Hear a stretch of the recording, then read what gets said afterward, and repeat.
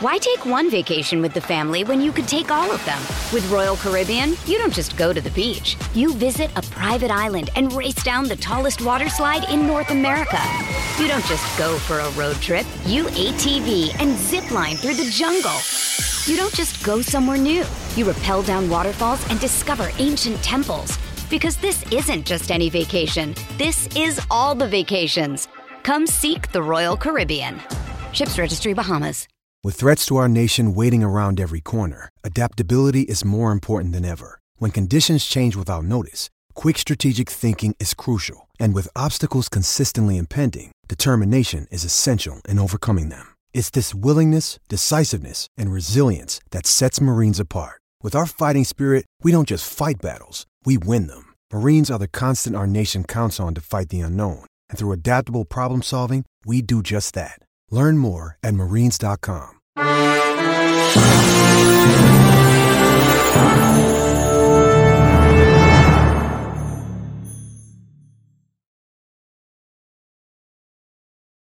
Welcome, Pewter Report readers, viewers, and listeners to a brand new edition of the Pewter Report podcast, energized by Celsius, the official energy drink of pewterreport.com. It is a Pewter post-game show and a joyous Pewter post-game show because finally the Bucs have won a game for the first time in over a month.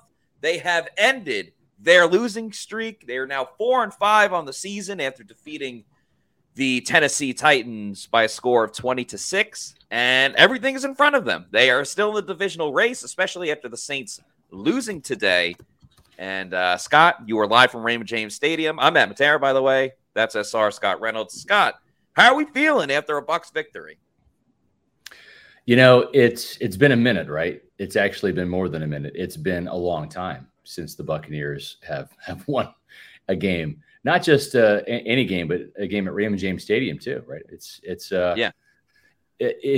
certainly a weight lifted off this team's shoulders for sure. I thought that really both coaches did a really good job. Todd Bowles with the defense, Dave Canales with the offense, and the players really rebounded well from that Houston loss last week. That really could have easily spilled over into this week.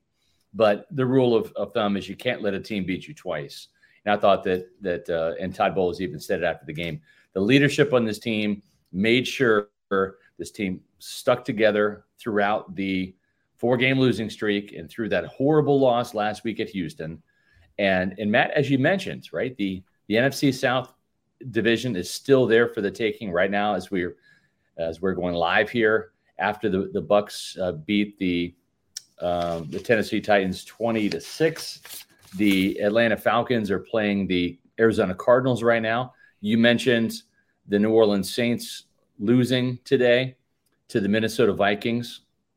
And Eric Carr left that game early, too. Jameis Winston yeah. finished that game. So the Saints have a lot of questions. 2 interceptions. Their wide receivers get arrested every single week, and now they don't have their starting quarterback. So yeah, the Saints got a lot of issues going on. They really do, Matt. And you look at the Saints are now, 5-5 on the season? Yeah. The Falcons are 4-5, and we'll see what transpires later today. And, of course, the Buccaneers are 4-5 right now, too. So the division is there for the taking. The good thing for the Buccaneers, and they'll probably lose next week, right, at San Francisco. Yeah. That's something we've talked about for a long time now. But you put that game aside, and there's so many winnable games down the stretch, including these divisional games. It's critical that they go back to Atlanta and steal that victory that the Falcons took from them here at Raymond James Stadium. Yes. It's critical that they sweep the Saints with that game later this year here at Raymond James Stadium. And then if they can do what they're supposed to do, just sweep the Panthers, this could be just like last year. That's something Mike Evans said at the podium. Yes. It's kind of like last year where if you hang in it long enough, you can win this division at the end, and it's still there for the taking for this Buccaneer team. Yeah, we'll talk more about Mike because he had one of the oddest games of his career. Because you look at the stat line, you're like, wow, he played great. Over 100 yards, a touchdown, and then you watch the game and you see the number of drops that he had, and definitely a bit of a concern. But we got a super chat. Thank you to Zach Jarvis for the $4.99 super chat. Says, we just needed one more completion from Levis, Matt. Would have won $1,000, LOL. Ooh, man. Sorry, Zach. Had a lot of good picks tough today with NFL and the player props and the Bucs as well. Sorry you didn't win that 1,000, but it's credit to the Bucs defense. I think that's really the story of this for as bad as the Bucs defense was last week. We saw a couple of tweaks, a couple of things that we've really asked for as well, too. Yes. And, Scott, you and I talked about it throughout the week. Josh Capo and I talked about it on the Game Day show. We need to see more consistent, sustainable pressure from the Buccaneers. And we really wanted to see it from their outside linebackers. It wasn't always from the front four. Devin White had a great day blitzing-wise. Antoine Winfield Jr. was in the mix. But and I get it, it's Will Levis, rookie quarterback, third career game. Right. Bad offensive line by the Titans. But Kalijah Cansey, Yaya Diaby, Shaq Barrett. A lot of these guys were in the face of Will Levis, Billy Jeans, time after time after time. And we've asked for that for weeks now. They were just disruptive. Vita Vea had a sack. Shaq had a sack. Kalijah Cansey was in the mix. Joe Tryon still ain't doing nothing besides going on sides. But really loved what I saw just from a pressure standpoint by the Bucs today. And finally, that pressure led to an interception by a starter in the secondary. It took them 5 different times with the ball up in the – they could not come down with it. But that's right. Finally, Antoine Winfield Jr. Took one down.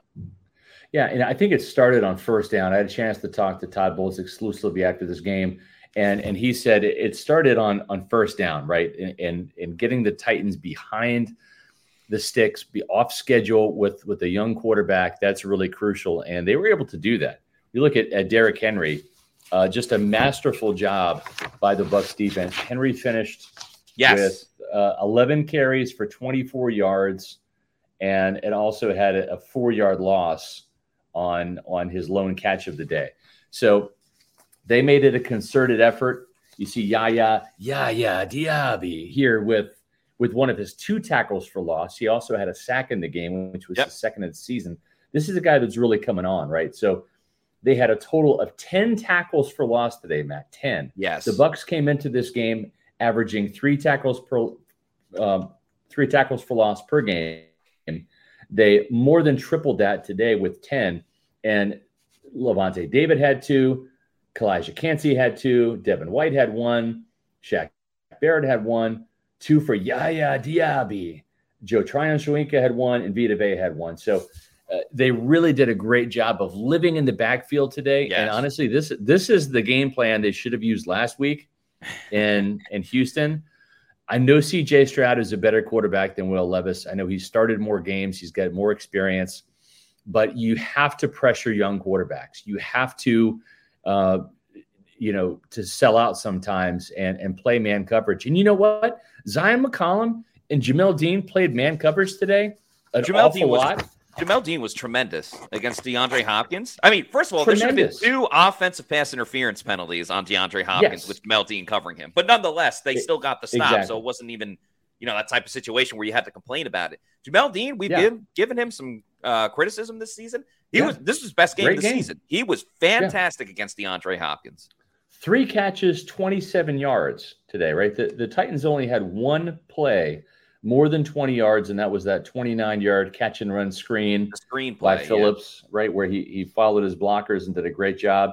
As you mentioned, Winfield finally came down with the interception. That'll help him get to the Pro Bowl. He now has filled out every box in the stat sheet other than safety and defensive touchdown. Maybe that's coming later this year. But really, it just Kalijah Cansey now, we've seen his impact. And I was talking to Kalijah after the game, and these tackles for loss, when you get tackles for loss, and these were impactful. This is not just like a one-off play, right? These are tackles for loss that led to punts, right? These are tackles for loss on first and second down that led to errant throws on third down or third down passes that are short of the sticks. These are like sacks. Yes. These, when you have that many and you slow down the running game, those tackles for losses are essentially sacks. And they did a phenomenal job playing team defense. And I'd say I give Todd Bowles a lot of credit I criticized him sharply last week. He deserved every bit of criticism. But for deploying Devin White the way that he did today, Devin White is a player that honestly is not good in coverage. He just still isn't. But when you say go attack the line of scrimmage, and he and Levante David were double mugging the A gaps an awful lot. One of them was dropping, one of them was coming. Sometimes they were both coming. It gets Devin doing what he does best. And it's kind of frustrating that it kind of took as long as it did. But maybe the light switch has come on a little bit and they've knocked off this, cover 3 quarters, spot drop the linebacker, soft zone coverage, because this is what it can look like when you allow this Buccaneer defense to attack, get after the quarterback. And we saw some really kind of funky, interesting formations. We saw Vita Vea line up at defensive ends, to get this sack. Elijah Cansey, I think, when you look at the at the all-22, you're going to see him line up at defensive end, maybe even more than he did defensive tackle today in their 4-man front. They went an awful lot with Yaya Diaby at one defensive end, Kalijah Cansey at the other, Vita Vea and Logan Hall in the middle. That's a pretty big, strong, fast lineup right there of 4 down defenders that really gave the Tennessee Titans fits, especially in the second half. Yeah, I love seeing those little tweaks. Maybe it's just because I don't like watching Joe Tryon-Shoyinka and I like having Yaya Diaby in the game a little bit more. And that was fun to see. That's something we've been asking for. Devin just playing better. It makes it – when he plays like he did today, Devin White is so much fun to watch. When he's running around like his hair is on fire, getting after the quarterback. What's just frustrating is you want to see that from Devin every single week. And you know what? That got me thinking about when Devin was asked this week. He was asked about how would you assess your play? And essentially he said, I'm just doing what is called for me. So he was kind of like taking a little bit of a shot at Todd Bowles. And I think that was Devin's way of saying, hey, man, like, let me just run and let me just get after the quarterback. So I hate that – whether it was like benching Luke Edeke last season or playing man-to-man today or getting just Devin slow to come around, right? I hate that we almost have to like berate Todd Bowles at our weekly press conferences to get him to make those changes. But when he finally gets around to making those changes, it's absolutely for the better. So I absolutely loved the little tweaks that we got. If Devin can continue to play like this, I still don't think he should get the contract that he wants, but Devin will help himself out so much more just with a consistent level of play. And Kalijah Cansey is really, really coming on. I mean, he's still an infant playing in the NFL with all the time that he missed. And he is, and Todd Bowles said this before, disruptive. He is turning. He's not a game wrecker yet, but his imprint is all over that game. He's going to get there sooner rather than later. This was a very Todd Bowles style of game, like, the offense didn't. Baker had the interception early in the game. That was an arm punt. I really have no issue with that at all. It really was. It was 3rd and long. They weren't in field goal range. Whatever. You try taking a shot. But this was a Todd Bowles game. You lead with your defense. The defense gets stops. The offense takes advantage of situations. And then you have a 2-touchdown lead, and you're essentially just milking the clock. So very much a Todd Bowles recipe of a victory today. And we got a super chat from Bucs Basement. Thank you for the $4.99 super chat, Bucs Basement, who says, sorry, but I'd rather lose the division because I want Bowles fired. And if we win this putrid division, he stays and Bucs are going nowhere with him as head coach. It's interesting. Don't quote me on this, and we'll see how they finish out. I'm kind of talking at a turn here a little bit, but let's suppose they win the division. I think that Blazers need to see some progress, and that might mean a playoff win, right? In terms of progress. I mean, if you're going to set the standard and expectations are going to be high, and you win the division, let's say you win it at 9-8, so you win one more game, you get a home playoff game, and you lose that. We've seen Tony Dungy fired after 3 straight years of playoff berths in 99, 2000, 2001. We've seen John Gruden get fired after going 9-7 in a season, not making the playoffs, but he had just been signed to a multi-year contract extension that year, Matt.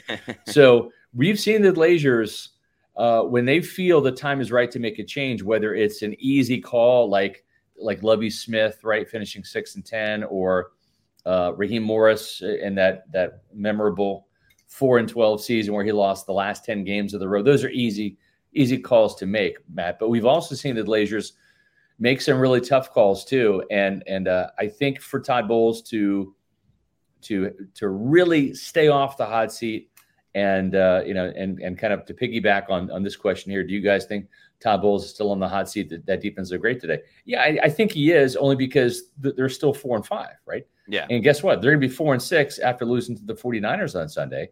And if they win, I mean, I'll be surprised and pleasantly surprised for you Buccaneer fans and Peter people out there.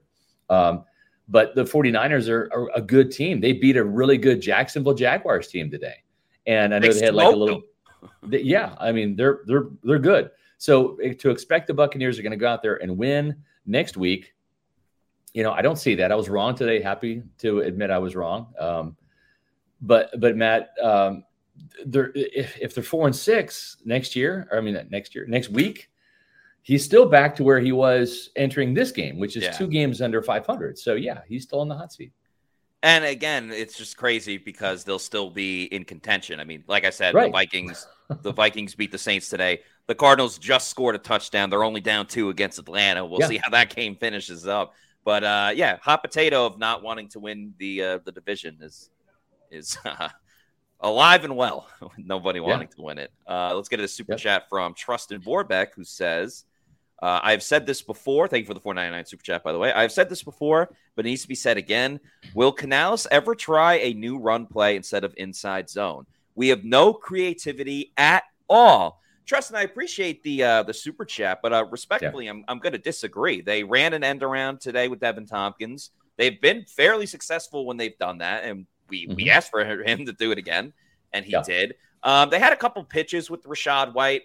If you want to argue that the run game still isn't formidable and isn't doing much, you have a fair argument there. But I think at this point of the season, after 9 games, it is what it is with the run game. They're going to average around 70 to 80 yards a game. I think they ended up with 77 today, and a couple of those came from a Baker Mayfield scramble. The run game's just not that good, but Dave Canales is going to stick with it. And to be fair, the run game was all right at the end when all they wanted to do was milk the clock and keep the minutes ticking in the fourth quarter. So, it is what it is. It's not great by any means. It's not as bad as it was a couple of weeks ago, but just kind of when I think about the I'd like to see them do some more off tackle stuff, right? I mean, as Watt says, hit that 5-hole. Yeah, I'd like to see him a little bit more variation of that. At the same time, though,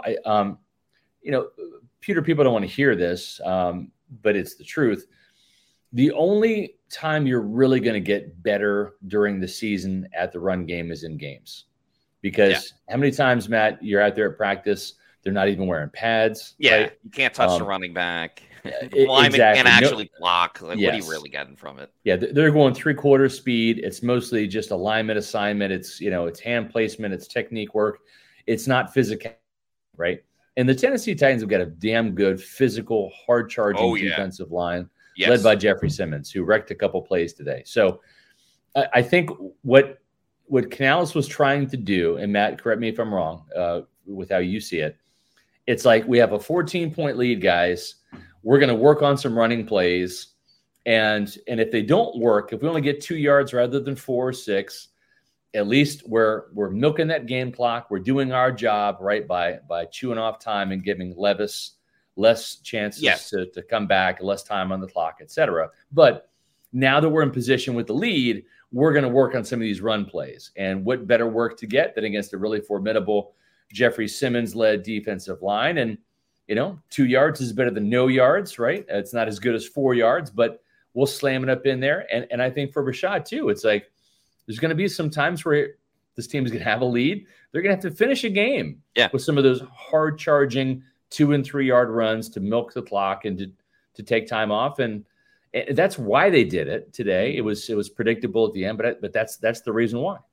Yeah, and Todd Bowles even mentioned that where, like, yeah, not every run by Rashad was great, but, like, he was physical and it wears down their defense to a degree. Yeah, served a purpose. Yeah, exactly. Served a purpose. I had no issue with how they ran the ball, how they ran their offense later in the game. They even tried something a little bit different. They kind of like Baker flipped it to Rashad White and, a little bit different than just handing it off and say, go up the middle.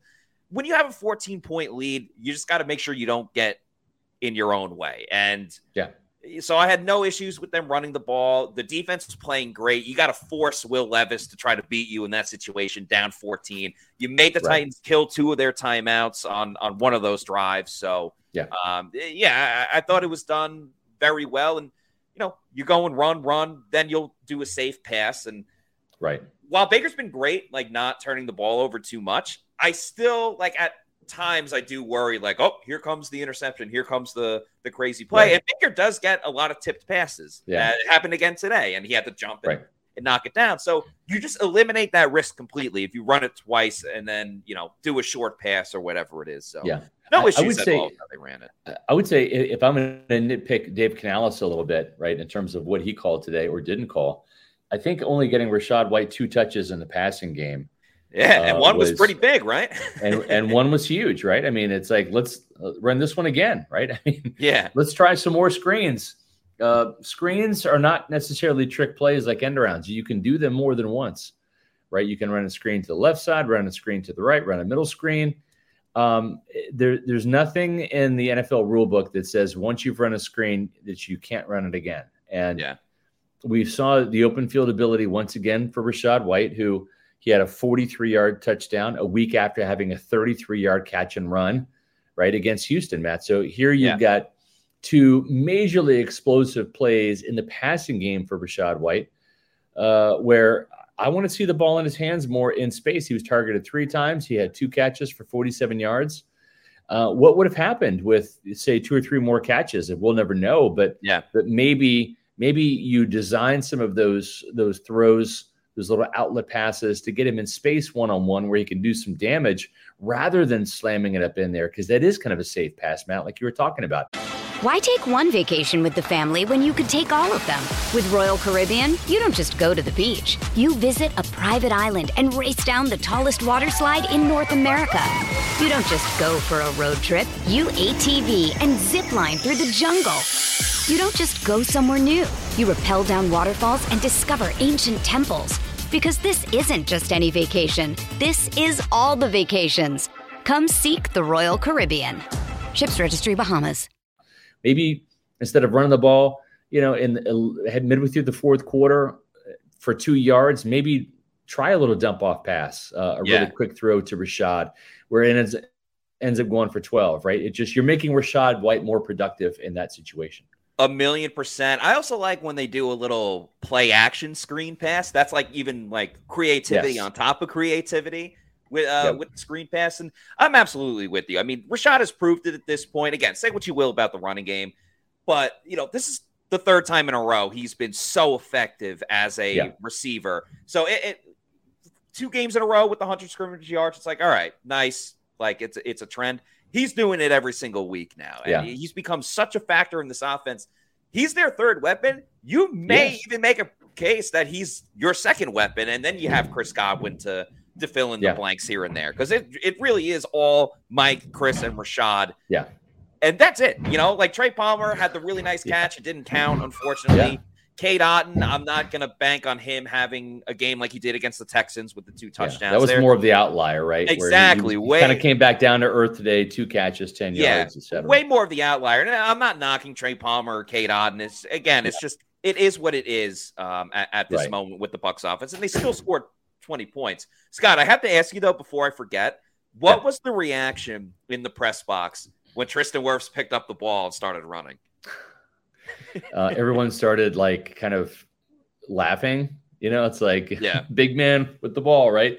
Yeah. But the incredible thing is when you watched the replay of it, first of all, it's like a scoop and score type thing. It's not like he's falling on it like most linemen. They're going to try to fall on it like a hand grenade, right? That's kind of what you're coached to do. Yeah. Tristan's an athlete. He's like, oh no. He's like, no, I'm not falling on this. I'm going to scoop and score this thing. So he immediately scoops it. and then goes to tuck it and then throws a stiff arm. Right? Yeah. I think he's very disappointed. I didn't have a chance to talk to him after the game, but I think he's very disappointed that he did not get his first carry because that would have counted as rushing yards for Tristan Wirfs. But maybe with him showing what he can do, maybe Dave Canales puts a package in down the goal line. I don't know. He's probably better off at left tackle. I'm just saying, but that would be that would be so awesome. I knew the play wasn't going to count. Clearly, Baker was down, but I wanted it to count so badly just so he could add to his Hall of Fame resume that he has like a couple of rushing yards and his average yards per rushing attempt is like through the roof. But anyway, I was curious to get your opinion on that. We got a $5 super chat from Furu Kawab. Thank you for this super chat. Who says we're heading into week 10 and yet here we are with Ryan Neal still starting at safety. Why? Yeah, this is really interesting. So, we weren't in Houston, right? We're watching the game on television, so you're limited to what we can see on the television broadcast. We had 3 Pewter reporters at the stadium today, and one of the first things I noticed was the platooning that was going on a down-in, down-out basis. Todd Bowles making plenty of substitutions. Ryan Neal was in for one play. He was out for one play. Dee Delaney was in, right? I think we even saw Christian Izien playing safety maybe a couple plays because I saw there was a play or two where both Delaney and Neal were out. But yeah, it was, a constant platooning. And I thought that was good. And it wasn't just to keep guys fresh. It was situational substitutions. It was, we're going to deploy this play. We're going to deploy this package on defense. So it was not really having much to do with the weather. It was hot today. I mean, it's November in Florida. It's going to be hot. But today was like ridiculously hot. Yeah. But Matt, what we saw a lot of just situational. Okay, it's a potential passing down. We're going to get Ryan Neal off the field and put Dee Delaney in. And so I was very cognizant of that, watching those situational substitutions. I think when you do snap counts tomorrow, Matt, you're going to see that Dee Delaney's probably outsnapped Ryan Neal when it's all said and done. And a lot of that was done situationally. Of course, Will Levis can throw the ball on first down or second down if he chooses, right? It doesn't have to be just third down. But I think they looked at it and said, when are the Titans going to run the ball more likely, right? When are we going to see Derrick Henry get the ball? Probably on first down. Ryan Neal's in the game, right? And then when are they more than likely going to throw the ball? It's 2nd and 14. Derrick Henry was tackled for a 4-yard loss. All right, Dee Delaney, you're in. Ryan Neal, you're out. And that's what we saw a lot today. Yeah, and all the big moments late when you knew the Titans had to throw the ball when they were down 2 scores, when they were down 14. It was all Dee Delaney in the game. He had a pass breakup as well, came close to getting an interception, which one of those plays where the receiver really became the defender on the play. So, another little implementation for a little bit of a tweak again by Todd Bowles, and hopefully we continue to see it. Lucas. Yeah, thank you to Lucas for this $4.99 super chat. Who says take all of JTS's snaps and give them to Yaya and Watts. Also, do you think Antoine Winfield Jr. will make first team All-Pro? Great question. First of all, shout out to Marquise Watts because late in the game it was him and Cam Gill, and we've seen Cam Gill in this like spot situation before where he gets a couple snaps. That was one of the first opportunities for Marquise Watts and was fantastic. I mean, he set up the interception by Antoine Winfield Jr. You're right. I was incorrect. I said it was Yaya Diaby. It was actually Marquise Watts that hit Will Levis as he was throwing. So, I thought he played great. Behind the scenes, we're hearing that Marquise Watts is really coming on. And so he helped his cause today with some really good rushes and situations. And he's going to be a guy that I think is going to be moving up the depth chart here a little bit. I think that, and maybe not this year, but next year, I think he's going to make this team. And I think he could be a factor for this team down the stretch and certainly for next year. He's a good player. I would love to see that because, I mean, he was a game wrecker in the preseason. I get it's preseason. You're going against fourth and fifth string guys, but like he was after the quarterback every single play. So I love that he finally gets an opportunity, immediately hits Will Levis, and it creates a turnover. I would love to see, he doesn't need to get 20 snaps or whatever, but I would love to see just like 5 snaps every game, on a third down situation where they're going to rush the passer. I would love to have Marquise Watts for like 5 plays, and let's see what he can do in that time. Because I think He's definitely he's earning it. We even heard Luke Gedeke has praised Marquise Watts for mimicking the opposing pass rusher that Gedeke's going to go against that week, and said that he's done a really good job with that. So I'm team Marquise Watts, man.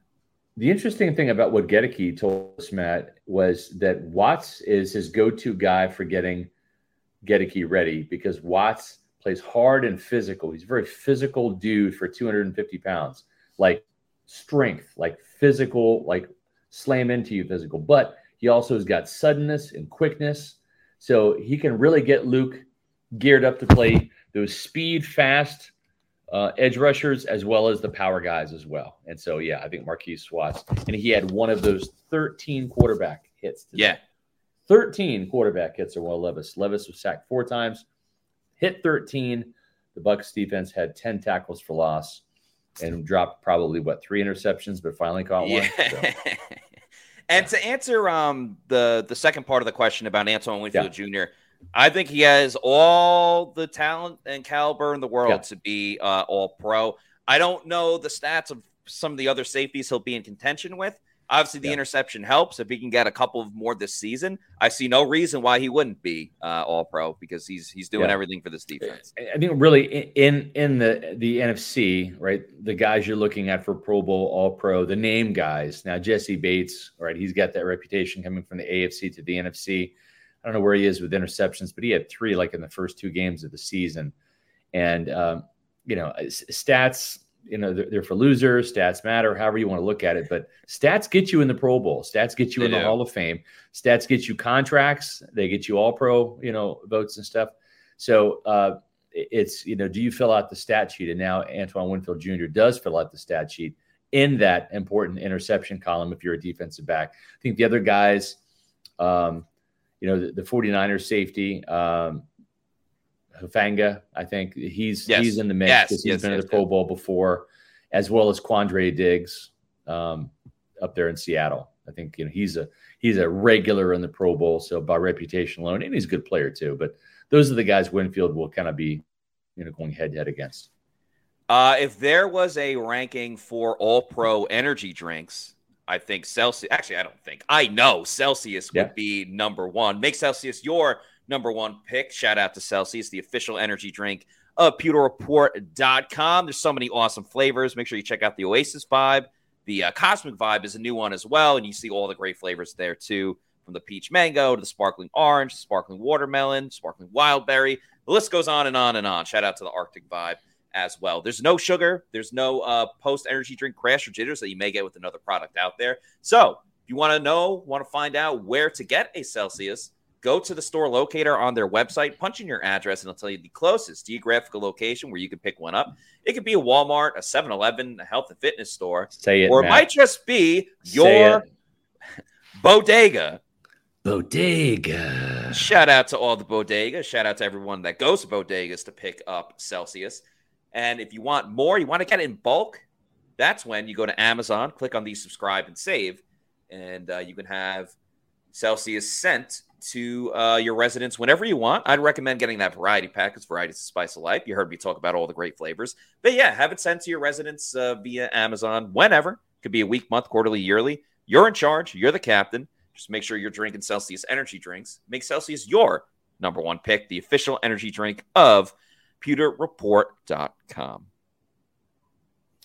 Yep, that's great stuff. What's also great is tomorrow we're going to be doing a Victory Monday podcast, which is cool because we haven't done one of those since September. Yeah, I think October 1st. Yeah, October 1st. Okay, it's been a minute, right? So what else is great about Monday shows is we do this thing called Roll. That's right. Yeah, roll call is so much fun. It's just a great way that we can further interact with our fans, the Pewter people. You just put in the chat where you are watching the show from. We'll throw it up on the screen. And each show we like to give a little shout out to people watching both in Florida, in the United States, and internationally as well. So maybe you will get picked on tomorrow's show. Yeah. It's what makes Monday shows so good, right? Because it's going to be a double whammy, right? Because you have roll call tomorrow at 4:20, and it's a Victory Monday show. So yes, we're awfully excited about that. Absolutely. We got another super chat, and then I want to talk a little bit about Mike Evans too. Furu Kawab, thanks again for another super chat for the $5 super chat. Says, be honest, guys, how brutal is the next game against the 49ers going to be? In my honest opinion, I think it is going to be another blowout. I think the Bucs are going to get absolutely walloped, demolished, whatever word you want to use. I think it's going to be absolutely ugly, and I think it's going to go both ways. I think the defense is not going to be able to stop the 49ers, especially with Deebo Samuel back. And I would be very surprised if the Bucs scored at least 20 points in this game. Yeah, I agree. I think it's going to be lopsided. I don't think they match up well with the 49ers. They don't. Or that play calling. Because, again, you saw it with the Texans. The Texans have guys from that 49ers staff, and they put up 39 points with a rookie quarterback. Yeah. All right, let's check this out. Mobbin for Christ 30 here says, just started taking Celsius 2 weeks ago. It's definitely the real deal. I lied through work, especially being outside. That's awesome. We love to hear that. Yes. And it really is, man. I've given up coffee. I'll have coffee maybe twice a month, and it's usually after, like breakfast. Just if I want like the taste of coffee, but I have a Celsius every single day to start my day. And it's usually an orange or Oasis Vibe. Sometimes I'll have one in the afternoon, whether it's Oasis Vibe, that lemon lime. It's a fantastic energy drink. It really is. Yeah, great flavor. You have it ready to go. So, it's great to start your morning. Like you wake up and you just crack one open and off you go. Instant energy. The brain's firing. It's fantastic. Paul, a.k.a. Florida Dreamhouse, says, pay Evans, sign Baker, throw to White more often, get Godwin more involved, watch the magic happen. Yeah, so Mike, again, I said it earlier, had one of the oddest games maybe of his career. 6 receptions for 143 yards and 1 touchdown. He had an average of 23.8 yards per reception. He also had 2 absolutely terrible drops. The first drop came right at the end of the second quarter. Bucs were trying to piece together another drive before the quarter ended. It was a 3rd down play. If he makes that catch, the Bucs get the first down, and they're like right on the cusp of field goal range with under a minute to go, but they had all 3 timeouts. So you essentially can run whatever you want. That one, at least like the defender, I think got in his line of vision for like a moment, which I guess you could say could throw him off a little bit. And he was distraught on the sidelines after. Like the camera kept panning to him. I don't know if you guys were able to see it in the press box, but Mike was like, so upset. He had the towel over his head in like just complete disgust with himself. The second drop was even worse. Like just absolutely both times that Mike dropped the ball, I was like at a loss of words. I just could not believe what I was seeing. Now, I should believe it because he's had a number of drops this season, but he's wide open in the end zone. And just dropped it. Like, so one of the craziest games of Mike's career, because stat-wise, it was fantastic. It was one of those vintage monster games that Mike Evans can put up. But those 2 drops were just awful. Awful. It cost the Bucs points both times. Well, here's the crazy thing, right? So we asked Mike about that drop, and he actually said in the press conference after the game, I was thinking too much about which fan I was going to give the ball to. And I thought, wow, like what an absolutely honest, revealing answer. I mean, that's such a huge like no, right? That's a rookie mistake that a 10-year veteran is making, but he has the cojones to like own up to it and say, I'm never going to do that again, right? It's like catch the ball first. It's like I remember, when I was coaching Pop Warner, right? And you're teaching kids how to catch the ball when they're 6, 7, 8 years old, whatever. It's like, we would have them when they'd make the catch, right? It's like we'd have them say the word catch. It's like catch, right? And you say it out loud, catch. Once you say the word catch out loud, then you can do something with it, right? Then you can turn and look and see who's around or where you're going to go or which move you're going to make. Then you can run, right? How many times have we seen a player, start running before they've secured the ball and they drop it, right? And it's like that was like a Pop Warner mistake that we saw Mike make. It was hit him right in the hands. There's no one around him. He's wide open. And he was thinking about which fan am I going to give this ball to, right? Rather than catch.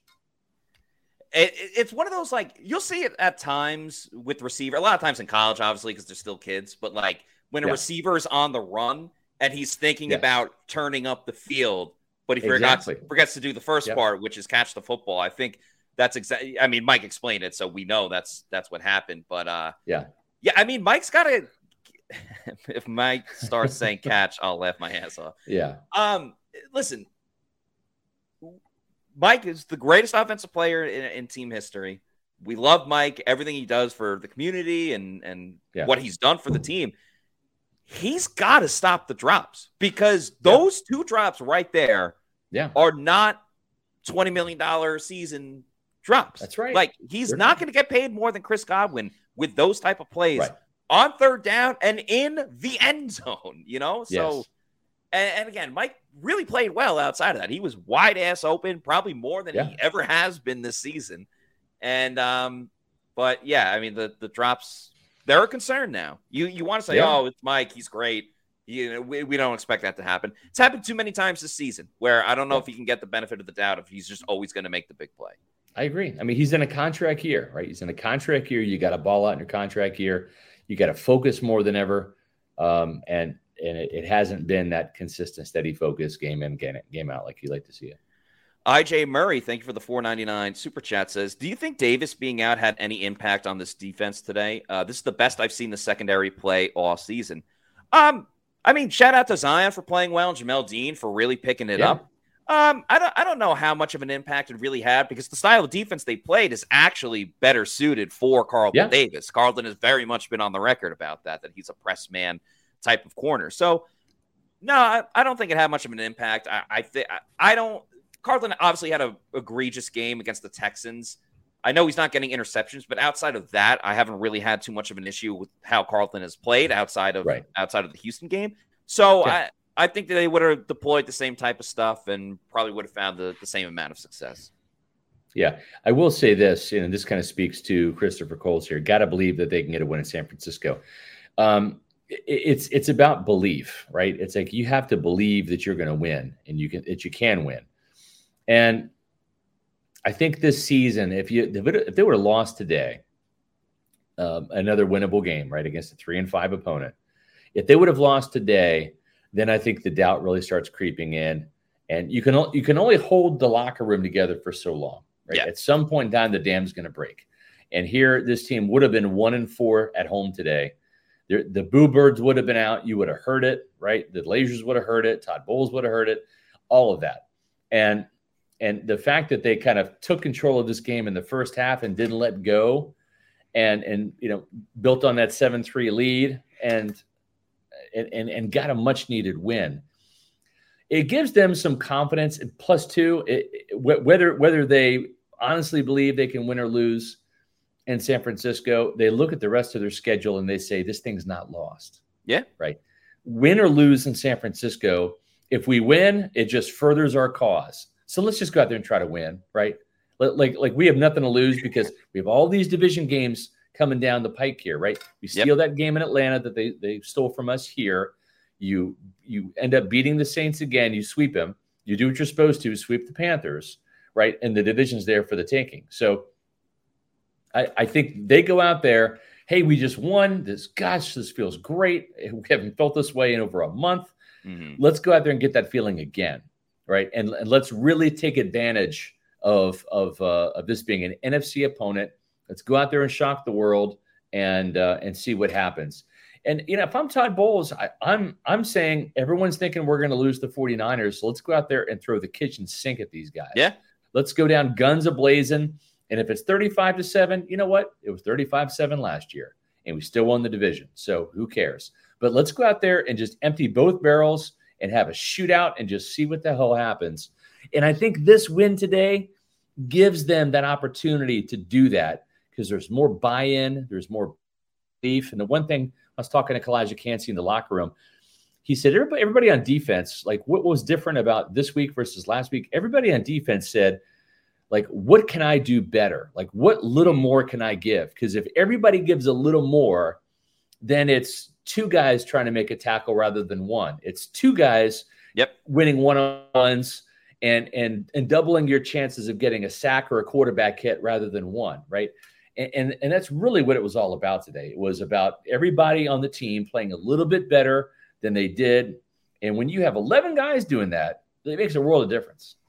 Yeah, I love what you said. I think that's a great mentality for this team to have. Like, hey, F it. Like, let's try anything and win. Right. Because, I mean, it can't really get that much worse than how they played against the 49ers last year. Let's get back to that super chat because we didn't address it. Not IJ. Yeah.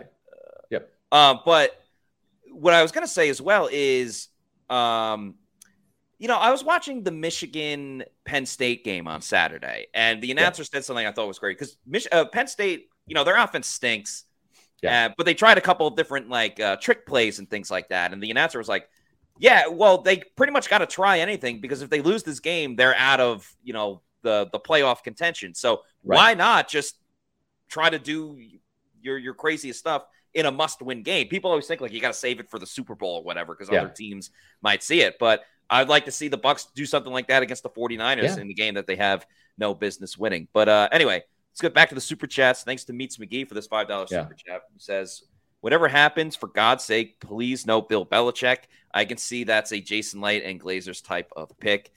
From a media standpoint, I'd absolutely hate having Bill Belichick as the head coach because I know we get annoyed with sometimes how Bowles will say the same thing over and over. At least it's something. Bill Belichick doesn't say anything. So from a media standpoint, I'd absolutely hate it. And I don't know, are the winning days over for Bill Belichick? We'll see. At some point in time, the game passes everybody, right? It hasn't passed Andy Reid yet, but he's probably the last guy standing of the old guys that really is doing things and has their team in Super Bowl contention, et cetera. I might be missing somebody, but Bill Belichick's 71 years old, right? How much longer is this guy going to coach? Are you going to open yourself to a short window where you did with Bruce Arians, where you had Bruce for 3 years, right? Now, it worked because of Tom Brady, right? It didn't work with Jameis Winston and Bruce because that Bruce was 7-9 in his first year here. So having Tom Brady helps. Just ask Bill Belichick how much it helped Bill Belichick. Unless Bill Belichick is coming with a younger version of Tom Brady, which he won't be, I don't know that is the best fit for this Tampa Bay team. And I'm not saying Bill Belichick can't coach. He can. But you're seeing with what he's doing up there without a quarterback in New England, and it just has not been the same since Brady left. And some of that defensive genius, that mastermind, it's not really working now because you don't have the other guy, the equalizer on the other side of the ball, the GOAT, to keep you in games or win you games on the offensive side. I do wonder if he had a good quarterback, how that would be. If Bill Belichick was coaching the Chiefs, would the Chiefs have the same amount of success? Right. I mean, Andy Reid's offense is incredible. So, that's more credit to Reid than anything Interesting else. Thing about Bill Belichick, I want to say every Super Bowl win that he has is Hey, it's Kaylee Cuoco for Priceline. Ready to go to your happy place for a happy price? Well, why didn't you say so? Just download the Priceline app right now and save up to 60% on hotels. So whether it's Cousin Kevin's Kazoo Concert in Kansas City, go Kevin, or Becky's Bachelorette Bash in Bermuda, you never have to miss a trip ever again. So download the Priceline app today. Your savings are waiting. Go to your happy place for a happy price. Go to your happy price, Priceline. Narrow margin, right? Tom Brady was only in one blowout Super Bowl, and that was when he was in Tampa Bay, not in any New England. Matter of fact, a lot of those New England Super Bowls came down to the leg of Adam Vinatieri, right, or Gostkowski. I mean, those guys, as much as anything that Tom Brady did, were really the MVPs because they won so many of those Super Bowls on close, field goals. Yeah, very, very true. Thank you to Andre Apollinario for this $10 super chat. Says, Pewter people always knew. SR said it. Matt said it. Give Mike the ball. Canales finally listened. Yeah. Thanks, guys. 10 targets. Good things happen when Mike Evans gets the football. Sometimes bad things. Sometimes there's drops. But I don't know. Again, I'd rather still keep feeding Mike, and eventually he'll make – because Mike made up for it. His touchdown today was very reminiscent. I don't know if you remember this, Scott, but they were wearing the game. Yes, the Rams Yeah, game when they wore Rams the pewter game, jerseys. yep. Immediately what I thought of when he like bullied his way into the end zone. But yeah, I mean, I thought it was great. Like I don't think Josh and I were talking about this on the pregame show. Is Mike going to be the guy that gets manufactured touches like Tyreek Hill? No, and they have a different skill set, so it's not the best example. But I just think at times for the Bucs, you can't just say, "Oh, well, the defense is double teaming Mike. Like we just can't get him involved in the game." Like I don't know. Yeah. I personally don't think that's a good enough excuse to get your best player in the game. Yeah, but one guy, and I'm not sure if he was on the most disappointing list because I haven't read it yet. I've been working, but Jake Camarda, right? Like this was a game where you're going up against the two best punters in the NFL with Ryan Stonehouse, who set the record last year for highest punting average per season. I think it was like 55.3, I want to say it was, and he was leading the league with like 56.3 this year. And Camarda was like right behind him, like 55.8, something like that coming into the game. Stonehouse averaged 56.8 yards per punt with a 48 net. He had 2 inside the 20 and 1 touchback. He had a 62-yarder for the long. Camarda was off today, and I don't know if it was the head-to-head going up against Stonehouse where he got a little rattled. I don't know, but only averaged 34.2 yards per kick today with a net of 29.6. Just didn't have the leg today. Had 1 inside the 20 out of those 5 punts. And one, I would say it was kind of shanked out of bounds a little bit. Yeah. It's like we saw the official start around the 15-yard line, and you know how they walk, they keep walking right when the punt goes out of bounds, and it's like he passes the 20, he passes the 25. You're like, holy crap! Like where did this ball go to bounds? I think it ended up being like the 31-yard line or something, but just not very good for. And he kicked that one at like midfield too. Like it wasn't even. Yeah. He didn't have that far to kick it, and exactly. It still was a shankopotamus. Yeah, not the best game for Jake Camarda, but I guess when your defense finally shows up and your offense did enough. Yeah, and I guess this happened in the Steelers game. Quan Alexander-Torres' Achilles. That's terrible. Yeah, that sucks. He had like a really good bounce back, to his career. Yeah, I would say. And speaking of bounce, boy, Derek Carr took a shot to the helmet, and then when he got hit on the ground, his head bounced and hit the turf there. So you have to wonder if Jameis Winston is going to continue to be the quarterback for the New Orleans Saints. That could bode well for the Buccaneers because, the typical Jameis stat line, 2 touchdowns, 2 interceptions, right? From an entertainment standpoint, I just want to see it. he helps the other team as much as he helps his own. So typical Jameis today, and that bodes well for the Tampa Bay Buccaneers, as does this current score here. We're about halfway through the third quarter.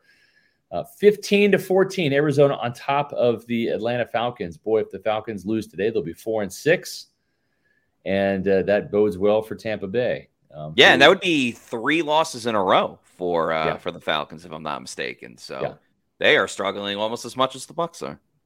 Exactly. Here's the thing, though: if you might be struggling to find a house here in the Tampa Bay area, or you might be struggling to sell the house.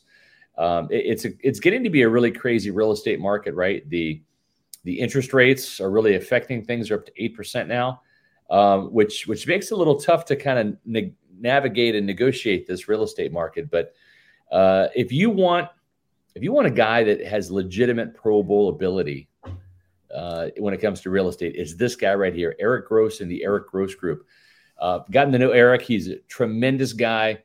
And here's the thing: you're going to want to get to know your realtor, because it's not going to be a situation where you're going to call Eric or any realtor and say, find me a house, and then all of a sudden within 24 hours, you've found a house. It takes time.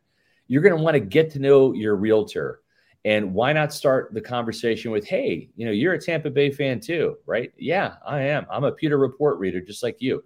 And he knows this area. Eric is a Tampa native. His dad was stationed at MacDill Air Force Base. He has done hundreds of real estate transactions in this market. And with his team, they have the market knowledge, the top-notch communication, the commitment to excellence that's going to set him apart from any other realtor that you decide to call. And he's the official realtor of Pewter Report for that reason. So with 85,000 agents, part of the eXp Realty Group, the Eric Gross Group, they can help you sell your house, even if it's out of state. If you're moving to the great state of Florida, come on down. He's going to help you sell your house there and buy a house here. If you're leaving the great state of Florida, he can help you find a house out of state as well as sell your house here in Tampa. Or if you're moving around the great state of Florida, he's got you covered. It's like he's the best guy in zone and man coverage that you're going to find when it comes to the real estate business. So what I'm going to do is go to his website, housesinfla.com. That's housesinfla.com. Or give Eric a call at 513-907-4271. You can check out his inventory either at housesinfla.com or the Eric Gross Group on Facebook or Instagram. It's Eric Gross Group. So no matter where you are on your home ownership journey, you're going to feel welcome with a new friend that you're going to make in the Eric Gross Group. That's Eric Gross himself, the official realtor of Pewter Report. We got another super chat before we close the show. Thanks to Meets McGee for this $5 super chat, who says, I do appreciate that Todd Bowles listened to his players and it showed today. Can you tell us more about this meeting that the coach and the players had? Yeah, Todd was asked about that after, this game. And I think he could have watched the Pewter Report podcast the last couple of weeks and probably gotten the same intel, right? Yeah. We've been saying blitz more, play more man coverage, but it's using the players to their strengths. Jamel Dean, man coverage. Devin White attacking the line of scrimmage, going north-south rather than or I should say, putting it in drive. How about that? Put it in drive rather than put it in reverse and drop into coverage, because he's just not that great in coverage. Levante is a better dropper in coverage, and Devin is better attacking line of scrimmage. You saw that with the tackle for loss. You saw that with the sack that he had today. A lot of pressures, and that's the whole key is to put your players in the best position to help you win. And I think Todd Bowles at times has tried too much, and we've talked about it before, Matt, to disguise this defense's weaknesses. Yes. Rather than play to the strengths. Yes. So sometimes you got to say, damn the torpedoes. We're playing to the team's strengths. We're going to trust people that know how to do their job and have them do it well. And I think that played a big role today. So as much as we've criticized Todd Bowles over the last couple of weeks, certainly last week, he deserved it. Going to give him props for deploying those players in the right way, and it showed up today. And hopefully it's lessons learned, and hopefully they can build on this and play much better football. And you know what? They got a puncher's chance, man. The 49ers are not invincible. Mm-hmm. They had 3 straight losses this year. Anything goes. I don't think that the Bucs are on their level, but maybe the 49ers don't play to their level, and maybe the Buccaneers play a little over their head and make this interesting next Sunday. We'll see. Yeah, I think you said it perfectly. That's what I was going to say, is just that it seems like the past couple of weeks they worry too much about masking their inefficiencies and their weaknesses rather than just saying, hey, this is what we do well. This is what we're going to do. And if they, if they beat us, then we tip our cap to them in that situation. And any given Sunday, the friggin' Vikings beat the 49ers without Justin Jefferson. So anything is possible. They don't have a 0% chance of losing. That we can at least say that. Here's the crazy thing, right? And I know they're without Justin Jefferson, and they traded Ezra Cleveland, and they have Kirk Cousins is out. The Vikings now are 6-4. And Matt, you said this way back when. That's a key NFC win. That's a nice head-to-head win, because it could come down to playoff berth or playoff positioning. And that week 1 win over the Minnesota Vikings could come back to help the Buccaneers if they don't win the division, but maybe they're 9-8 and they still get in the playoffs like the 9-8 Seattle Seahawks did last year. Yep. That head-to-head win, because right now it looks like maybe the Detroit Lions are going to win that division, although they still have to pad their stats with some more wins. But we're seeing the Lions and the Vikings now rising up in the NFC North, while the Packers are going to pack and the Bears are going to bear. Yeah. Yeah. But yeah, you made that point weeks ago, and I commend you for it. It's spot on. That win still counts for Tampa Bay, and it may come into play in January. We'll see. If the Vikings and Bucs keep winning, that game in week 1 might come back to help Tampa Bay. Yeah, every game's important. I know the players say it every single week, is this a measuring test? Well, we want to win them all. And yeah, that's the key. But even more important when you beat the NFC teams. Hey, guys, if you're not already doing so, please follow us on all of our social media on X, Facebook, Threads, and Instagram. We are at Pewter Report. And then, of course, our YouTube channel is Pewter Report TV. We got the podcast 4 times a week, including tomorrow for Victory Monday and Roll Call. That'll start at 4. Roll Call goes on at 4:20. We always have various videos throughout the week from press conferences, things that players and coaches said. We got Pewter Picks and Props. We got the Pewter Pulse that Scott does very often. And so ton of great stuff on our YouTube channel. Please like and subscribe to this video. Please leave a comment below. That actually really helps our audience grow a lot, and would really appreciate that. A lot of times we'll reply to the comments as well. Obviously, if it's, good, nothing with profanities and things of that nature. But anyway, please like, follow, subscribe, all that fun stuff. That's going to do it for us on today's show. A Bucs win feels good. It's been a while since they won. It feels pretty good. And we're going to do it all tomorrow again for a Victory Monday. But until then, for Scott Reynolds, I'm Matt Matera saying thanks everybody for watching. And we'll see you tomorrow for another edition of the Pewter Report podcast. Bucs win. Nice. Peace out. Antoine Winfield got that pick. Finally. All pro.